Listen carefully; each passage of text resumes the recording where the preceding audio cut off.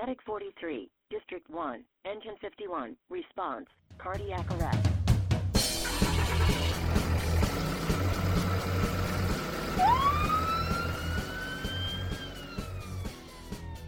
Hello everybody, welcome to the MCHD Paramedic Podcast. Dr. Casey Patrick here again, the Assistant Medical Director here at MCHD.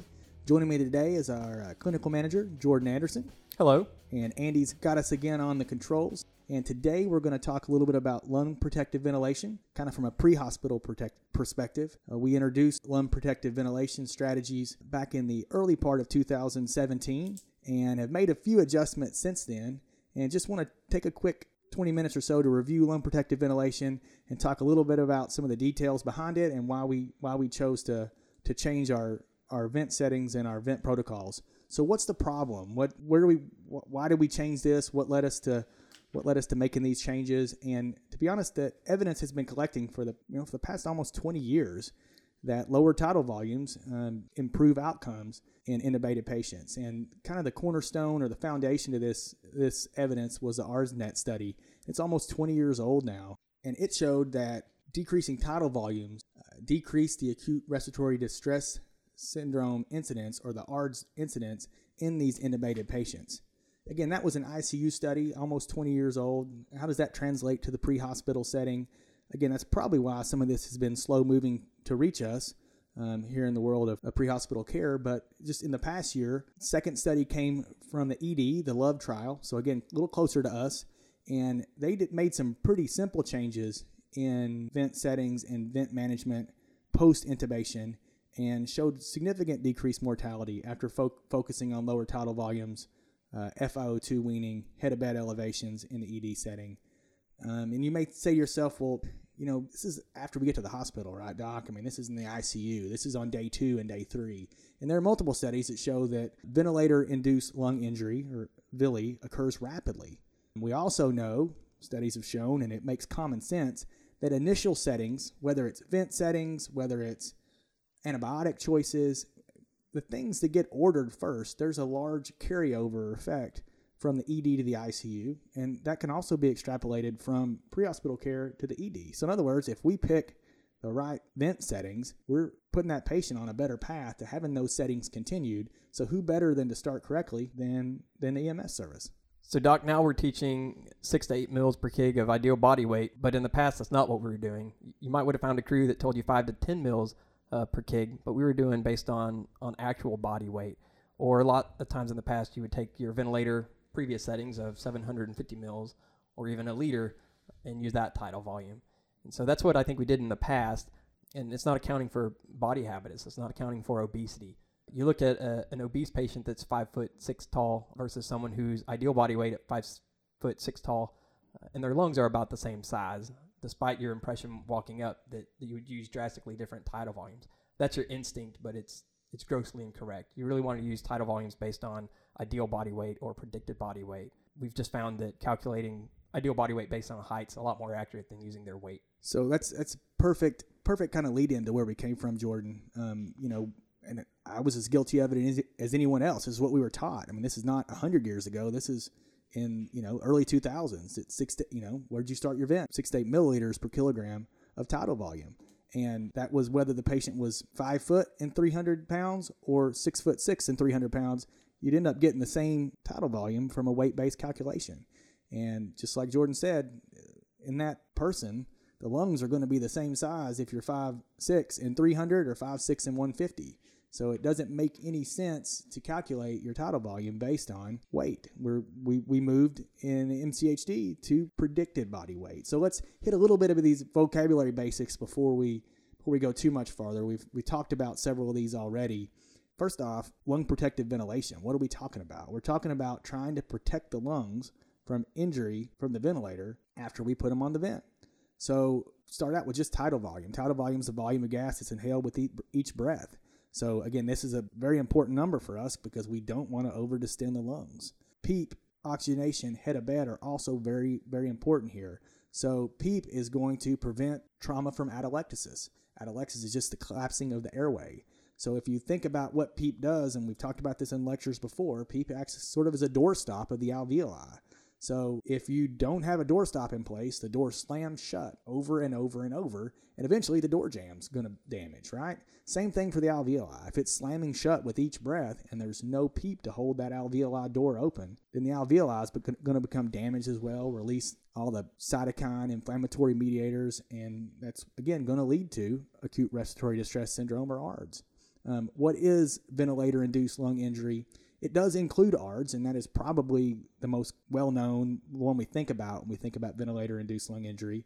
Again, it's a hospital diagnosis. It's not going to be seen in the patient that we pick up from the street, but we sure have a role in reducing its incidence, and that's because, one of the main causative factors for ARDS is being on the ventilator in general. But there are other groups of ventilator-induced lung injury as well. There's ventilator-induced pneumonia, ventilator-induced aspiration, ventilator-induced pneumothorax, barotrauma. So our settings are going to play a role in all those. So we need to be considerate of those when we start the patient on the vent.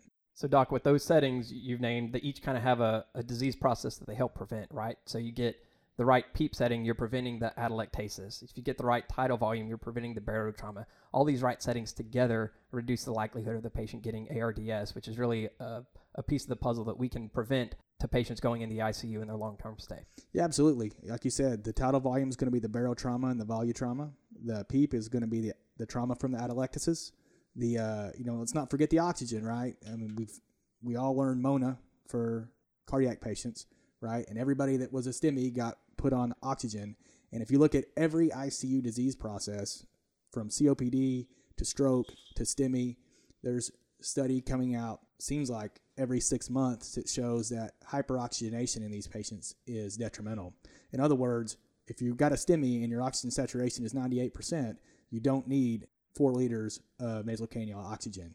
So I think, the oxygen setting is the one that we don't really think about because we're so programmed to give oxygen. And if you have a head injured patient that gets whacked with a bat and you intubate them, their lungs and their oxygenation and their ventilation is going to be normal. Now, their ventilation is normal because you took it over, but their oxygenation would never have been compromised because there's no lung disease.